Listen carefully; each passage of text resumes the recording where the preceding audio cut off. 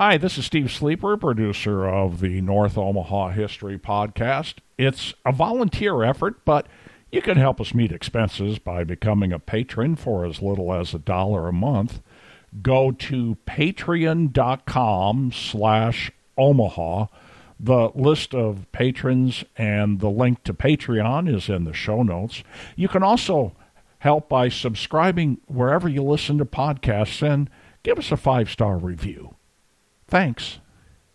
Welcome to the North Omaha History Podcast with noted author and historian Adam Fletcher Sasse. Each week, Adam takes you on a guided tour through Omaha's dynamic past. Did you know that North Omaha has been home to 5 higher education institutions in its history? It was 1863 when the town of Saratoga, now located in North O, went to the Nebraska Territorial Legislature and secured a charter for the first ever University of Nebraska.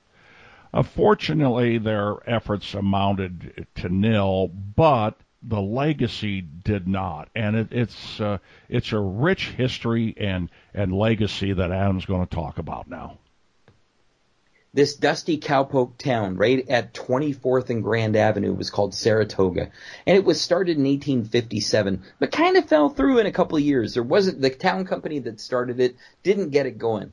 But in 1863, there was enough momentum there to do a charge on that territorial legislature right in downtown Omaha, so they really just traveled a couple miles down the road.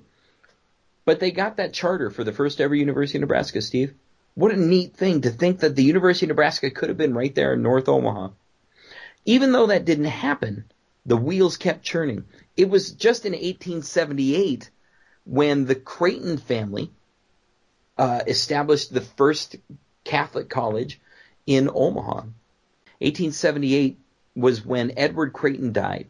Now, Ed, he was a busy guy. He was involved with his brother John. They put in telegraph line all along the UP, the Union Pacific Railroad, from Omaha way west, all the way out to San Francisco eventually, and all points north and south as well. And they hired hundreds of men and put in thousands of miles of telegraph line. No exaggerations. Very busy organization that the Creightons ran. But when Edward died young, John realized that he was getting older, and they got into other industries and did other things to build their wealth. But eventually, they were a successful family. They had a large house and all kinds of different fanciness around Omaha, and they really wanted to support their church. When they went to church fathers, they'd mentioned that they wanted a college. And so when her husband died, even though they were planning before he died, when her husband died, Mary Creighton gave money to the Catholics to start a college in North Omaha, right at 24th and California Street. They built the Creighton College in 1878, and that was really the first ever higher education institute in North Omaha. One of the most successful as well. It continues today with more than, right now, 8,000 students. The university, Creighton University, owns 140 acres along Cumming Street. And there's a College of Arts and Sciences, a College of Business, College of Nursing, College of Dentistry, Medicine, Pharmacy, Health Professions, Law School, and Professional Studies that are just cranking out and doing wonderful work throughout the community and different things. But that was 1878 when that first college really took its teeth. It wasn't much longer when another Catholic school emerged, the Duchesne College of the Sacred Heart. Duchesne opened in 1908 as a college, awarding degrees in a whole bunch of different areas. It was accredited as a junior college in 1937 and got to senior college status in 1939. That college awarded bachelor's degrees all the way till 1968, as well as nursing degrees from 1891 to 1968 as well. The Emmanuel Nursing School was up at 34th and Meredith Avenue in the Monmouth Park neighborhood in North Omaha. They started awarding nursing degrees in 1891 and went until 1974. The Swedish Mission was a teaching facility too, and nurses got degrees there. But that wasn't the only higher education. So we had Creighton, we had Duchesne. In 1891, the Presbyterian Church decided to open up a seminary in downtown Omaha. But it didn't last there long. They needed their own dedicated building that was purpose-built. And so they opened in 1904 they opened up the Omaha Presbyterian Theological Seminary at 21st and Emmett Street. And for more than 50 years, for about 50 years, the Omaha Presbyterian Theological Seminary provided hundreds of degrees in divinity to hundreds of different ministers who went out into the Presbyterian Church and beyond throughout Nebraska, Iowa, South Dakota, North Dakota, and really filled in a gap for that growing congregation denomination at that point. They had different facilities at that location, but the largest, of course, was the seminary building itself, which had classrooms and residential units inside of it. There was also the Vanderburg House where the president of the seminary lived.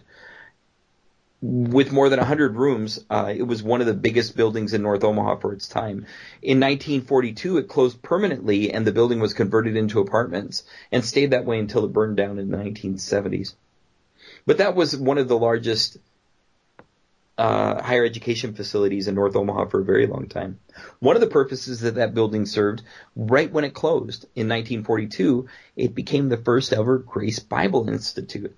Now, they only stayed there for less than a year, but they definitely occupied the building, and they grew quickly just in that 1 year until they moved down to part of the old Brownell Hall School at South 10th Street. Eventually, in the 1970s, Grace moved into the former St. Catherine's Hospital on South 10th, and they stayed there in 2017. Today, Grace University is in Blair, but all the same, their momentum is definitely strong, or was strong, and had a lot to do with higher education in North Omaha for a long time. I would be remiss, though, not to mention maybe the most important higher education institution that was opened in North Omaha. It was 1907 when some of the faculty over at that Presbyterian Theological Seminary decided that they needed to open up a coeducational secular institution, no religious education for both men and women. 1908, North 24th and Pratt Streets, Omaha University was founded. That's right, Steve. The University of Nebraska at Omaha was founded in North Omaha in 1908. For the next 30 years, they graduated more than 2,000 people with bachelor's degrees in all kinds of different areas. Now, they had a couple different facilities downtown and up at 24th and Ames, but the fact of the matter is, the University of Nebraska at Omaha was founded in North Omaha and stayed there through 1937. That year, the Works Progress Administration built the new administration building for UNO out on West Dodge Road after a long bunch of hand-wringing by the colleges, by the university's trustees over where they should build. When they decided on Westo, they moved out of North Omaha. Their building stayed there for a while and eventually was demolished and replaced with a large Omaha Housing Authority tower for senior living. But the fact of the matter is that legacy started in North Omaha. I would be remiss, though, not to mention the longest standing higher education institution from recent years. And that, of course, was the 1976 foundation of Metro. Metro opened up as Metropolitan Community and Technical College in 1976 at Fort Omaha. Fort Omaha, of course, was built back in the 1870s, and the current buildings being built in 1879, that is. But when the U.S. government gave up the base in the early 1970s, Metro moved in to protect the facility. They moved in, they started up the campus, and they got it going. And today, that gigantic campus right there at 30th and Fort has many new buildings that are built to honor the history of the campus, but they also have the 30 historic buildings, as well as all of the events and countless people who've come through Fort Omaha because of Metro being located there. All of these different higher education institutions have laid a legacy that continue to show on North Omaha's roots, as well as what it grows today. The dozens and dozens of schools that feed into these higher education institutions are only enlivened and enriched because of their presence, and North Omaha is grateful for the legacy of these higher education institutions still today. More work is to be done, but that is a little bit about the past and the work that's already happened. in the history of higher education in North Omaha. Thanks for listening to the North Omaha History Podcast with noted author and historian Adam Fletcher Sasse. Join us next week as Adam takes you on another guided tour through Omaha's dynamic past.